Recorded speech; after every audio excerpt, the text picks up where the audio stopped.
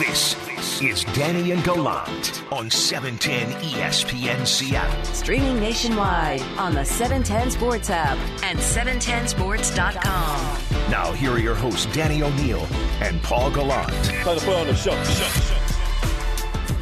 The Mariners get up off the mat in Houston after being clobbered on, wailed on, beaten around for Friday and Saturday. The Mariners get up off the mat. They wait 7 innings before scoring a run in the 8th, a run in the 9th, and then 4 runs in the 11th to win that game and continue what is, look, all the road trips are crucial at this point, but this one with 3 games in Houston followed by 2 games against Oakland specifically because the A's are one of the teams that you're chasing right now, and the Mariners are at the exact same spot where they started the weekend, 3 games back in the wild card chase, and given what happened Friday and Saturday, that's really good news. Great news, great news. I will take it to stay relevant, keep us interested. At this point, the last few years, we've kind of turned them off and focused on preseason. The preseason isn't giving us what we'd like to see, so now we can lean in on these Mariners. It's fun, man. It's fun to watch. It's fun to watch guys perform in clutch situations. If you've been an athlete at any level, you realize the situation you're in. Bases loaded, and I need to get all 3 out. Bottom of or top of the 9th, if we don't score in this inning, the game's over. I mean, you recognize those situations, and to come through in those moments does nothing but elevate the confidence of yourself and your team. That's what we saw this week. We talked about resilience for this Mariners team specifically, and the ability to, whether it's put a bad day behind them, to come back. I think that was their 28th different comeback victory of this season. Are there teams that take on that personality that there's just nothing you can do to put them away, that they just don't break? That you can keep wailing on them and clobbering on them, but there are some teams that find ways back better than others? Yeah, if you have that success early, if you don't, then you get in those moments, you're like, here we go.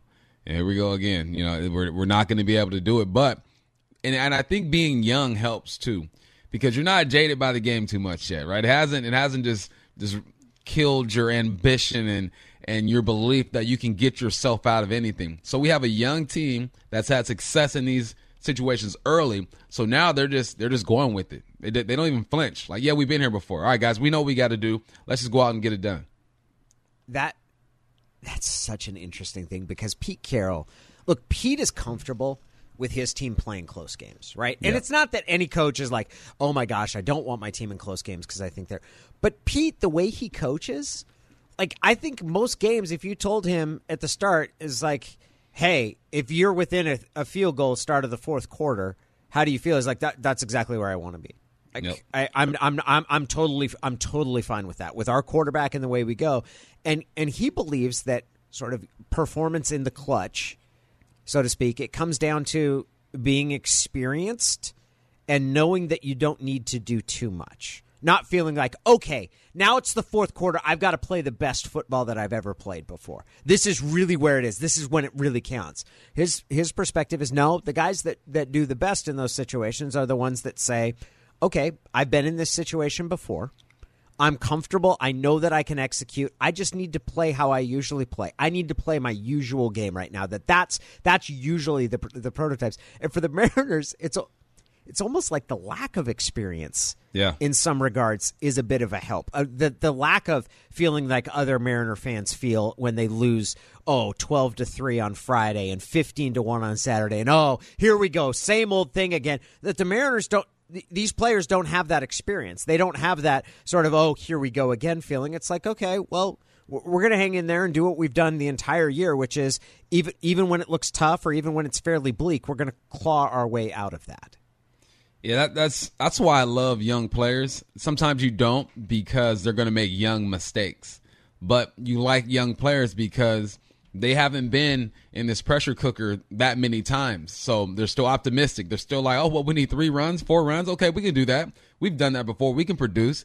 And you have a mix of young guys with some veterans who are playing well also. And I think that is what helps. You have Seager, Haniger guys who have kind of been leading the charge. But then you have these young guys who are, like I said, optimistic, eager, and really think that they have a chance. At the beginning of the season, we're talking about 2022. All right, just get through this year, 2022, we're going to go. But these young guys are like, no, we're trying to win this year. Why wait till 2022? I'm in the show now. I want to be a component of helping this team trying to change the course of the organization.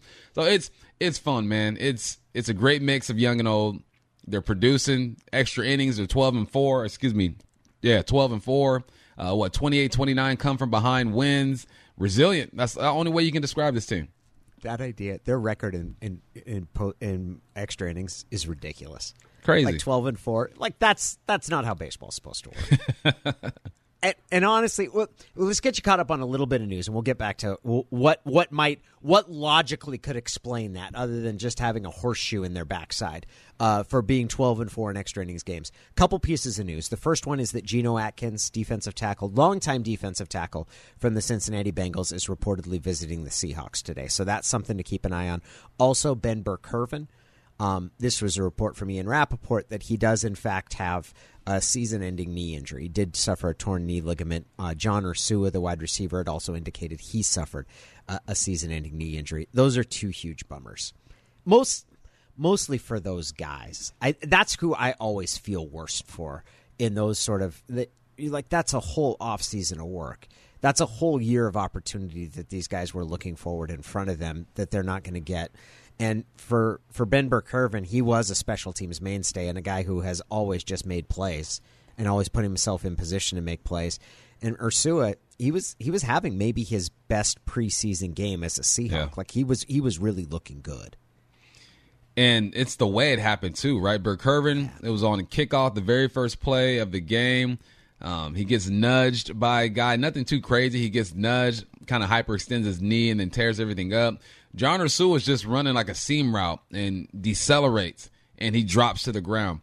It's almost like, man, if I'm going to go out, let me go out making a play. You know, and you feel bad for these guys. You know, John Ursua was a long shot to make this team, but I think if he put a game or two together, he might have been picked up somewhere else. Ben Burr-Kirven was going to be on this team. He was going to contribute on special teams and be relied on.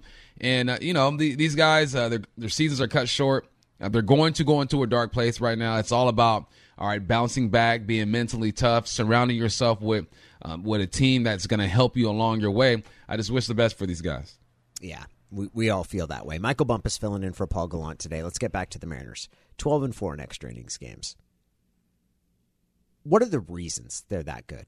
Because some of it is when you're in a close game, breaks one way or the other can make a huge difference. But 12-4, there's enough time that this isn't entirely. What are the reasons that this team is able to succeed like that? I'll start with the first one. Their bullpen's really good. Yeah.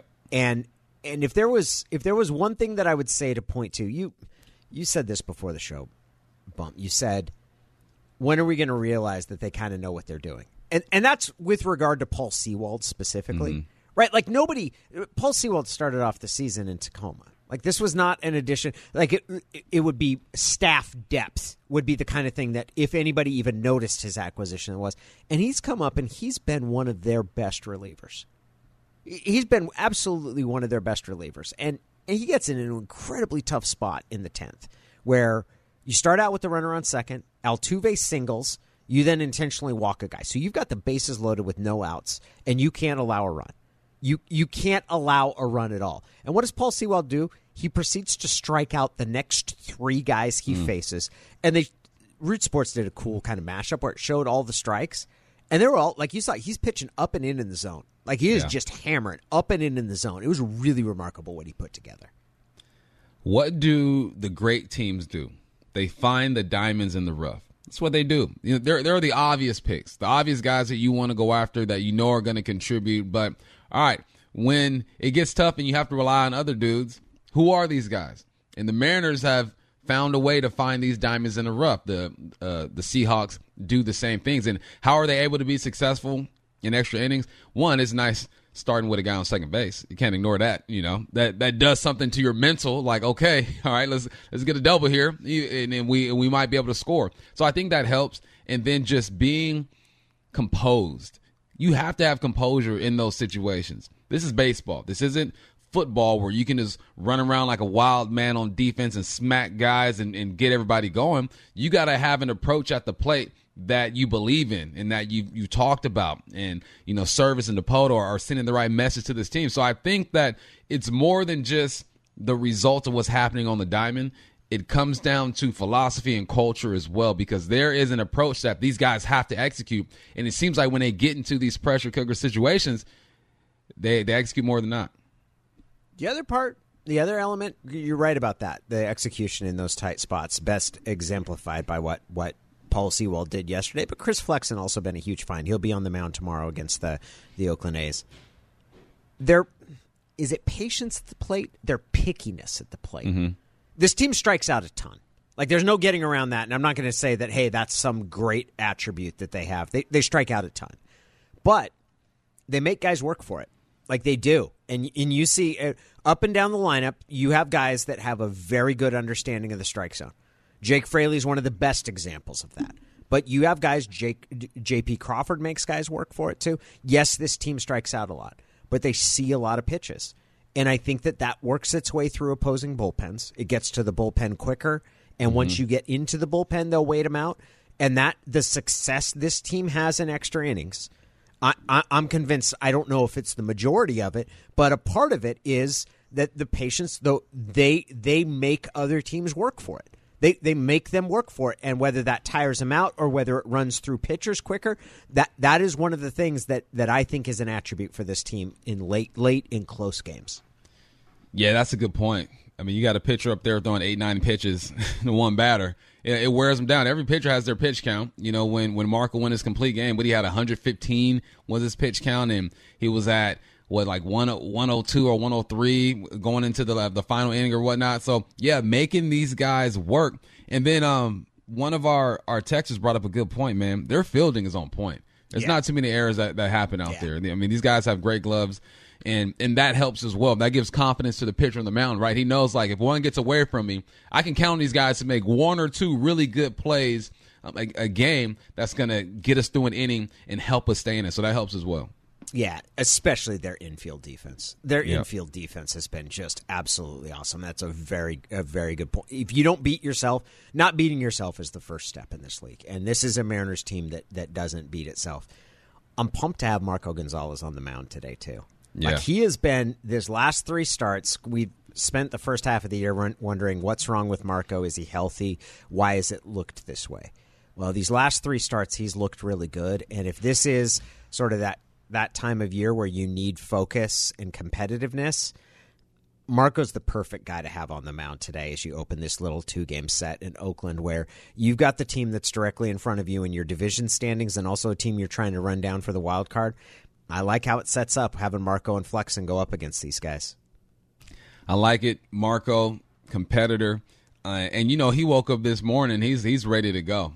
And these pitchers have these crazy traditions, right? Don't talk to him. Don't text him. Don't do nothing to Marco. Let Marco get into his zone and really feel like he is the catalyst to this, because he was supposed to be the ace coming into the season, right? He started off rough, battled back through injury. Now he's starting to find his groove. He wants this moment. He wants to be on the mound in this situation. So, yeah, I'm excited, man. I can't wait to see what Marco does tonight.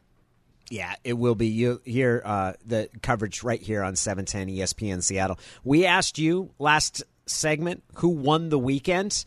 We gave you 4 different choices. There was a little bit of a controversy in the voting. Maura Dooley posted a poll.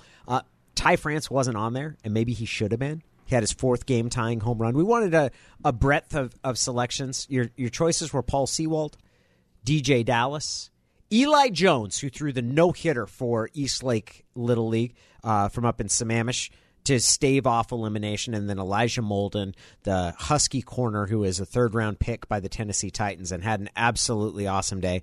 We had 315 votes. 60% of you voted for Paul Sewald.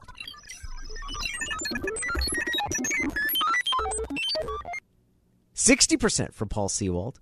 25.1% for DJ Dallas. And then Eli Jones getting 4.4% of the vote, and Elijah Molden with 10.5% of the vote. But Paul Sewald, your winner of the weekend, I think that's pretty fitting. Man, if you'd asked me the odds that Seattle was going to get to the 11th with the bases loaded and no outs, in the 10th against one of the best hitting teams. I mean, Toronto and Houston are the two best hitting teams in the American League, and Paul Sewald strikes. I would have said 2-3%. 5%? No, I wouldn't have even said it was a 5% chance they're getting out of that without giving up a run. All you need is a fly ball. That's all Houston needed was a fly ball, and instead Paul Sewald ended up striking out 3 straight hitters.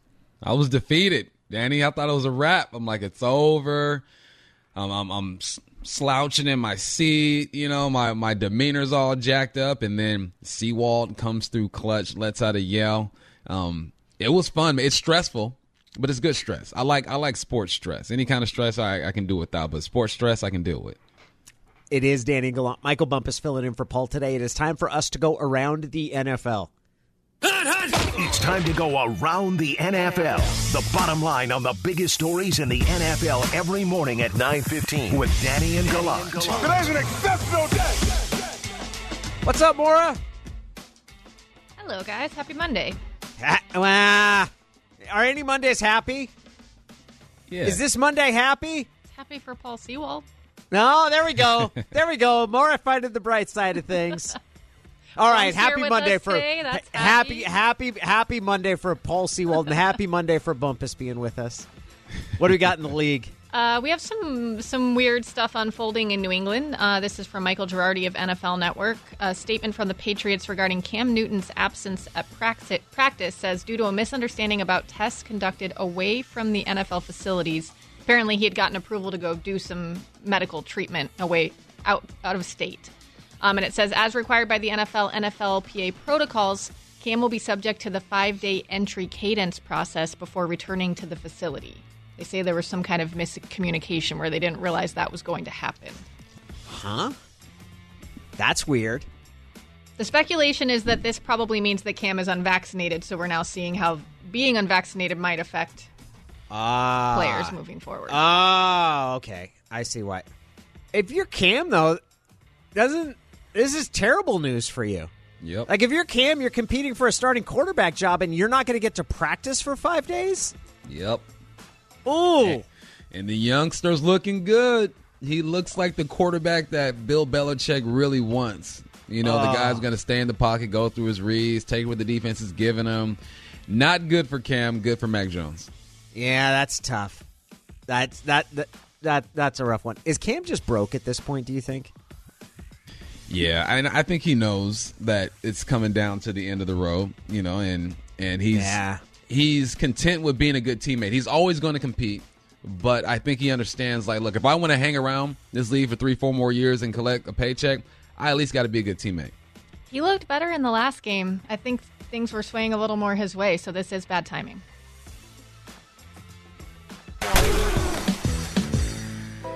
All right, next up, this is from Zach Kiefer, the Athletic Colts reporter. He was out at practice today where Carson Wentz is taking limited reps, and he said, even more convinced now than I was 2 hours ago that it'll be Carson Wentz under center in week 1 for the Colts. Setbacks can happen for sure, but he absolutely looked like a guy today who will be ready to go in 3 weeks. Let's go. Let's see it. You can't if you're a team that's a Super Bowl contender, you can't be fearing Carson Wentz, even if you're starting on the road, right? Like, you got to look at, okay, he's going to be healthy and ready to go. Let's see how he looks without a training camp. It's Carson Wentz. You know, I was one of the people who believed that Carson Wentz would have a bounce back year with Frank Reich. It was a Pro Bowler under him. He can still do that, but I think that the Hawks are up for the challenge. I think that Wentz has to convince himself that he's back, and week 1 is going to be tough for him regardless. No matter who he played, I think week 1 is going to be tough for him. So, it is what it is. Let's get it. Let's go. All right, the NFL Top 100 revealed numbers 40 through 11 yesterday. 4 more Seahawks were on the list, bringing their total to 7, with the top 10 still yet to come. Jamal Adams came in at 31. He was number 27 last year. Bobby Wagner was number 25, as he was 13 last year. DK moved up quite a few spots, coming in at 22 after being 81 last year. And then Russ falling from number 2 to number 12. So, here's my issue. Josh Allen is in the top 10. We don't know where he ranks in the top 10. Is there anybody in the league that would choose Josh Allen over Russell Wilson for this upcoming season? Like, do you think that there's somebody out there that's like, I'd rather have Josh Allen? Or is this strictly that, hey, if we put a microscope on last year, Josh Allen had a better year than Russ did? I saw last year. I mean, he had, 3 less touchdowns. Yeah. Not as many picks, better completion rate, went to the championship game. Yeah, it's all based off of last year. Now, Bobby and DK, I feel those are accurate. I'm good with that. Russ, I feel like it's top 10. Jamal needs... How's he 27 last year, and then he does something no DB has ever done, and he drops 4 spots to 31? That doesn't make sense to me. Do you feel there's some negativity toward Jamal Adams? Like, there's a reputation, and this is Mora had heard this morning. Greg Cosell, who is Howard's son, but he's done a lot of work with NFL films, and he's kind of fashioned himself as somebody who goes and studies the film and tells you. His result was, yep, Jamal Adams is a great pass rusher, but you've got to blitz a certain style to make him successful as a pass rusher. And when you do that, your team gets opened up, that you get beat. That, in effect, his stats as a pass rusher mask the liability that using him as a pass rusher creates for a team. Oh, my gosh. I can't stand when people ask players who are great to do something else. Like, no, they're great. Let them be great at what they do. Are we going to ask Tom Brady to be a mobile quarterback? I think not. Are we going to ask Lamar Jackson to be a pocket passer? I think not. Appreciate what they're good at. Don't find something to hate on. Like, okay, so what? They got to blitz them a certain way. So blitz them a certain way and have them break records. What is wrong with that? I don't understand it. It's a very good point. Is it sort of the, I've always said that Shaq's free throws were like the liability that we needed to make it fair, because if Shaq was a good free throw shooter, yeah. Like, is the sort of the thought process is that, well, if he's that good at blitzing, it has to have a bad effect somewhere else. Like, if he's that good at sacks, it must mean he's bad at coverage. Like, is it somebody trying to find the carbon offset for Jamal Adams' success? There's no perfect player. Ray Roberts said Barry Sanders, one of the greatest of all time, wasn't great catching the ball out the backfield. That's why he wasn't a leading receiver when it comes to running backs catching the rock. Let Barry run. Don't make him catch it. All right, we'll squeeze one more in here. Seahawks GM John Schneider was on the Rich Eisen show last week, and he told a little bit of the background story on them realizing that they could still get DK Metcalf in the draft. When he was still available, we made that move with the Jets, or the Patriots, to go get him. And just to see you always want to have buy-in from the coaching staff when you make a decision like that. And so, we had a bunch of stuff going on, and Pete was like, "Well, he's like, Johnny, we're on the clock. We're on the clock again." I'm like, "Yeah, we just traded with New England. We're gonna take Metcalf right here." And he's like, "Metcalf's gonna be on our team?" I'm like, yeah, buddy, we're gonna take Metcalf right here. And then the whole room just like exploded. That's pretty cool. Yeah. Can you imagine what that's like in a draft room where you're like, oh, we can move up right now. All right, we're gonna go and do it, because you've got to be able to turn on a dime. Like, you've got to make that call in a minute or two. Like, that's something you don't have time to run through and get a consensus. Like, that's John's call. He's got to be able to say, yep, we're doing this. I imagine the draft room just being just a complete domino effect. Like, if they do this, then we have to do this. But if we do this, they're going to do that. Now we. I mean, there's so much communication going on in that draft room, and it makes me feel like I'd be a bit nervous in there. Like, I'm nervous during my fantasy drafts. Like, all right, here we go. I got to make the right pick, and it's fantasy. Like, imagine being in that room and having to make these moves, and then getting a guy like DK Metcalf and having it work out. Right, that has to be so gratifying. Having it all work out for you. Yeah, that's fun insight right there. That is Around the NFL. Our training camp coverage brought to you by Precor Home Fitness. We'll have a little bit more from Seattle's preseason game. The Seahawks lose 30-3, but the result isn't the most important thing to draw away from that. We'll tell you what is next. You're listening to Danny and Gallant. Powered through the Alaska Airlines Studios. On 710 ESPN Seattle. Now, here are your hosts, Danny O'Neill and Paul Gallant. Seattle Seahawks got one touchdown in their 2 games, but that's more than the offensive snaps their first unit offense has played, because they haven't played them at all. Pete Carroll said after Saturday's game that, hey, we've done something different this year. You'll probably see next week that we'll go with our starters, so it'll look a little bit different. But that is one of the things that we have to look at and take into account when we're trying to evaluate what's happening in this preseason. You can't ignore it. I feel like some people are choosing to ignore the facts that the ones aren't in there. A bunch of guys who probably won't make the team are in there. You can't expect this offense or defense to execute as if you have all your guys on the field at one time. That's just not how this thing is going to work. Danny, you mentioned one year Detroit goes 4-0 in the preseason and they don't make the playoffs, right? They have a horrible season. They went 0-16. They didn't win 0-16. 0-16. 4-0 in the preseason. 0-16.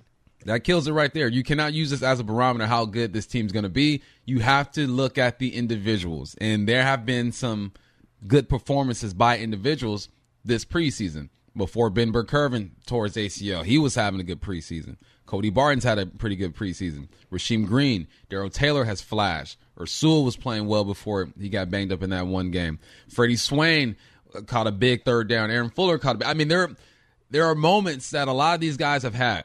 So you don't get caught up on the score. Yes, you want to win. You're used to winning here, but you can lose all three of these games and still make the playoffs and do everything you want to do. What have you seen that you've liked? You were out there at Lumen Field first time in 600 days that fans were in the stands, and you could hear it. It sounded like Seahawks football again, and probably that's some of the everybody's ready for it. Yeah. But it's not quite Seahawks football because the starters aren't playing. What are some of the things you saw that you liked? There was a drive in the second half, I want to say, in the third quarter, where the offense was moving the ball down the field, and it was a quick game. They lined up in bunch formations. They had guys hitting the flats in the middle of the field. They might not have completed every single pass, but I'm looking at what they're trying to accomplish, and I'm like, okay, I like that. I liked, obviously, what DJ Dallas has brought to the kick return game. I like that. I liked week one, Rasheem Green's getting after the quarterback. Darrell Taylor is forcing the QB to step up in the pocket and get some sacks. I like that. Those are the little things that you have to look at. Try to ignore the score. It makes for tough analysis after the game. I get it when they lose 30-3 or 20-7, but just highlight individuals, and that's what I've been trying to do. That's what I think other people should do. Yes, you want to win, but these preseason games are just to put guys in situations and see how they perform. If we're not saying their name, they could be a good thing or a bad thing. There were times that this team had to make evaluation decisions based on the preseason. Like there have been different points. 2012 was one of those. You had a quarterback question. Russell Wilson was coming to the team. Matt Flynn was new to the team, and you still had Tavares Jackson. Like there were questions. In a lot of ways, the biggest question Seattle has left to figure out, Brock said this, is something you weren't going to answer in preseason in any way. Biggest question right now is Dwayne Brown, right? And he wasn't going to play in preseason at any point. So the uncertainties, and that can make it a little tough to compare like what's Seattle doing versus what Denver's doing. Denver's trying to find some things out about itself, namely who its starting quarterback is. Seattle doesn't have a lot of that uncertainty. The starting spots that are up for grabs on this team are pretty minimal. Maybe center, maybe. Mm-hmm. But on defense, you're going to have a couple. Jordan Brooks has played. Darrell Taylor's played. That's because those guys are going to be new starters. But the guys that are established veterans, Poona Ford's not playing. Carlos Dunlap's not playing. You're not putting the guys out there. Benson Mayo is not playing because you don't need to learn anything about them. You know how those guys are going to fit. All right, so let's talk about the questions. What are the questions? On offense, who's going to back up Chris Carson? We're trying to figure that out. You've seen Alex Collins. You've seen DJ Dallas. On defense, who's going to be your starting corners? We've seen Witherspoon out there. DJ Reed probably will be out there if he weren't banged up. Who's going to be in your rotation of defensive line? You've mentioned Benson Mayo is good to go. He's not in there. Carlos Dunlap's good to go, but we've seen Hyder. We've seen Rasheem Green. We've seen Darrell Taylor. We've seen LJ Collier. So it's not like they aren't giving guys opportunities to establish themselves, but it's only at the spots where there are some question marks. Everywhere else, man, we don't need to see Lockett or DK. Freddie Swain, he's even got a few reps, but he's not out there a lot because I feel like he's a lock at the number 3 receiver spot. Tight end spot, no way we're going to see Gerald Everett first 1 or 2 games because he's going to be a starter as well, or Uncle Will. So it's like, people just want to see their starters, which is, I get it, right? You're eager for football. It's football season. You want to see these guys go, but you want to see them week 1 in Indianapolis. Yeah, that's the fan talking, right? Like, that's the fan in us. Like, I want to see these things. It's not a strategic decision. It's like, I want to see the new toy. I want to see how that person fits into it. The one question you do have is corner, right? I don't think any of us know quite how the cornerback situation is going to shape up or shake out. You've got right now your starters are on one side Ahkello Witherspoon, who's new to the team. On the other side, it's Trey Flowers, who's been here. DJ Reed's been a little bit banged up. He's considered sort of the entrenched starter there. And then you have a rookie in Trey Brown. Is there anything we can learn from how the corners have played so far? Yeah. Week 1 against the Raiders, I always look at Trey Flowers because he's a guy who he's on the bubble. He's going to make the team, but he's on the bubble in the sense of how much is he going to play. And I watched him against Dallas. He had a couple footballs caught on him. He was in great position. I just want to see him make a play because prior to that game, during practice, he was making plays. I wanted to see if he was going to make that transition. At the other corner spot, Witherspoon, coming in, you watch film when he's healthy, he looks like a really good corner. He looks like the corner that the Seahawks used to take. Now they take him big, small, short, wide. It doesn't matter. They used to want that 6'2", 6'3", long arm type guy. When they picked up Witherspoon, I watched the film. I'm like, okay, this is the type of corner that they're used to getting. Now I want to see him playing the game. Now he gets, Jerry Jeudy, or was it Jeudy? Yeah, Jeudy caught a football on him. Tough play. I mean, Judy's one of the best route runners in the league. I'm trying to see if he's healthy and how he's going to perform. Does he have his swag back? So those are the little things you have to look at. At the corner spot, Trey Brown. How's Trey Brown going to do? He's a rookie. Is the game fast for him? But Brock brought up a good point, Danny. He says at the quarterback spot, and I'm gonna use this in all the other spots as well. They're playing against the same type of competition they were in college playing against, because these are the 2s or 3s, the young guys out there, trying to establish themselves.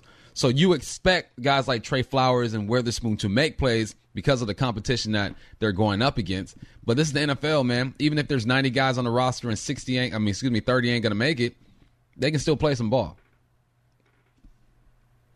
It is Danny and Gallant. Michael Bumpus filling in for Paul Gallant today. He'll be back tomorrow. Our training camp coverage is brought to you by Precor Home Fitness. We're going to be back to raise flags and, in my case, throw a flag. We have another example of why seeking the higher ground is not always an advantage in hand-to-hand combat inside stadiums. That's next. From the pocket, and flags everywhere. Flag on the play. Now there's a flag down. Every morning at 9:45 with Danny and Gallant. Brought to you by Carter Volkswagen. If the noise persists, the defense will be charged with a timeout. Flag on the play. All right, time for us to raise, throw, pick up flags, whatever you would like to do over the course of what we watched transpire over this weekend. I'm going to go ahead and start because we've had an ongoing discussion about the logistics of hand-to-hand combat when it occurs in a stadium setting. Not saying that it's advisable, commenting simply upon the reality of that when it occurs and the breakdown of what happened. The first thing is, in Pittsburgh over the weekend, we had another example. I don't think you're winning fights on the regular if you're in the higher row.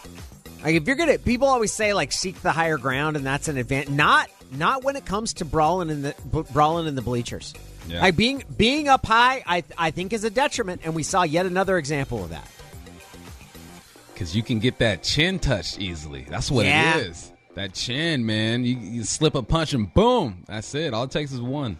And the other thing is, when you're up above, you've kind of got to bend down or lean forward to try and do any and that puts you vulnerable, because then all the guy has to do is shift your weight a little bit, and once you shift, like you're kind of feeling like you're going down, it's precarious. It's just, you would generally say you want to be the guy on uphill, but not. There's something about the bleacher setting that no, and this was another one. This fight, however, was most notable for who started it. It was a lady. And she open hand slapped a dude in his face. And then that man responded not by trying to fight her, but trying to fight the guy she was with. And that is something I have seen happen before. And it's something that I would say, like, yeah, I'm not saying anybody should fight. And you absolutely should never fight back to someone who nobody wants or should ever hit a lady. But fighting the dude she's with because of what she did, if she hauled off and slapped you, like oh yeah, I mean that's part of the liability that goes around. Like he caught a hot one on because of a fight she started. Yep, she started it. She slapped him. He thought about hitting her too, and then he was like, "I might kill this woman." And then he pulled back. I'm gonna shift my energy to the right. You, sir, with the hat, step on up. You're the next contestant on Get Whooped in the Stands. And they got after it. But we can't forget the guy in the hat did get one in. He got him a little bit. It dazed him for a second, but then the other dude snapped into action mode and slept him. Knocked him out.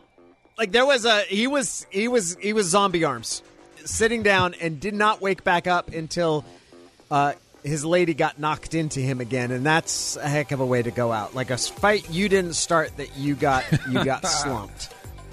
Only seek higher ground if you have weapons. If you have weapons, higher ground. You're fighting, you want level. Yeah. So again, yeah. Don't be thinking that the higher ground is an advantage. We now have Suns and 4 guy Pittsburgh fight, and what was the other? There was one other example of it happened. The Rams. Yeah, the Rams. Oh yeah, the big dude who backhanded all 4 guys at once, which was out of a cartoon and was impressive. But he ended up on the wrong end of that one. All right, Bump. What do you got for flags? I'm going to raise a flag to Ben Burr-Kirven and John Ursua. Ben Burr-Kirven, I've been in your shoes trying to make the team for the second year and getting hurt.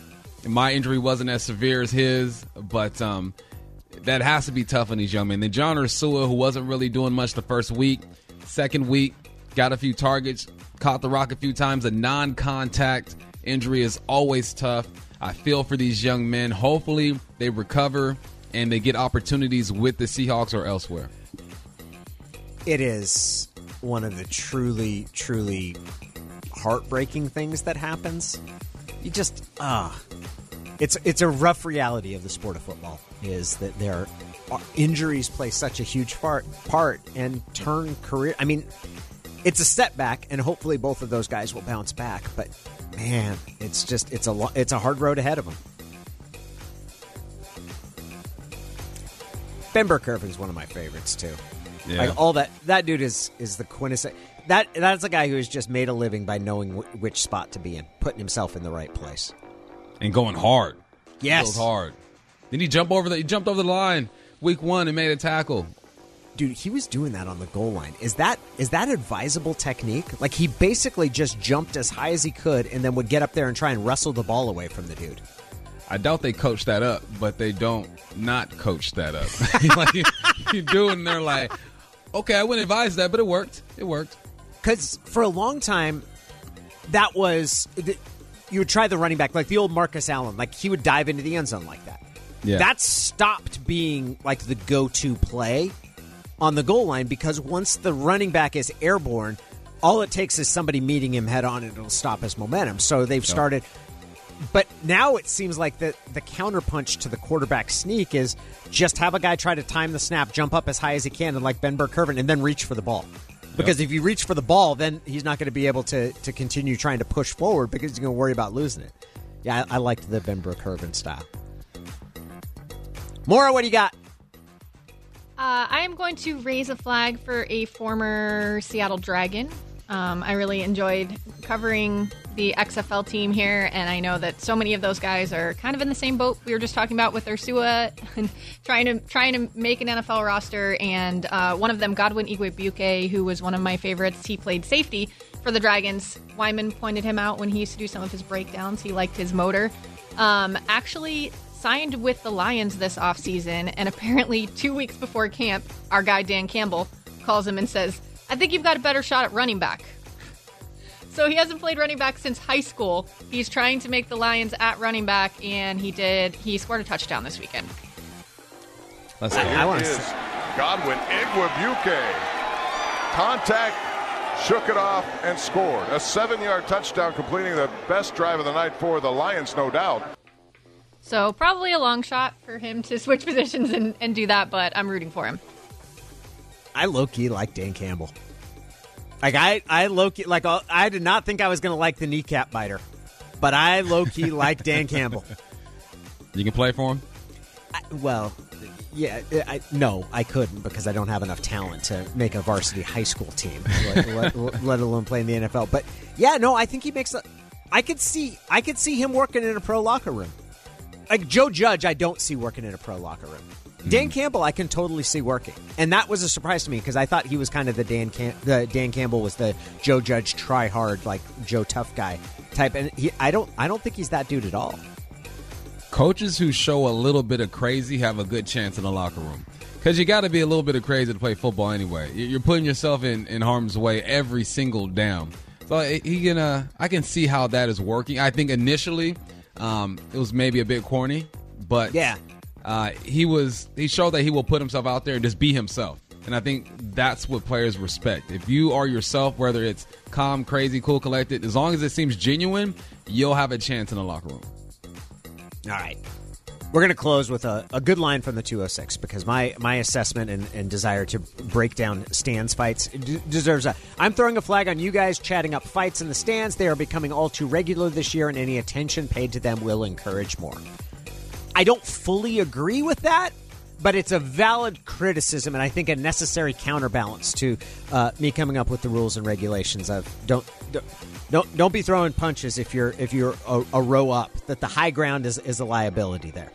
We don't certainly want any fights in the stands. I'm just saying if they happen, I'm going to let you know that my observations of what they occur. Analysis that you're not going to get anywhere else. It's our job to report what we see. It is Danny Gallant. Michael Bumpus, really, really great to have you here. Paul Gallant will be back tomorrow. I want to thank the professor, John Clayton, and Brock Heward for joining us today. Maura Dooley for making it a happy Monday, in spite of my objections to that term. That's how sunshiny she is. She can make even a Monday with someone who is objecting to the adjective happy being attached to it. I give all the credit to Bump.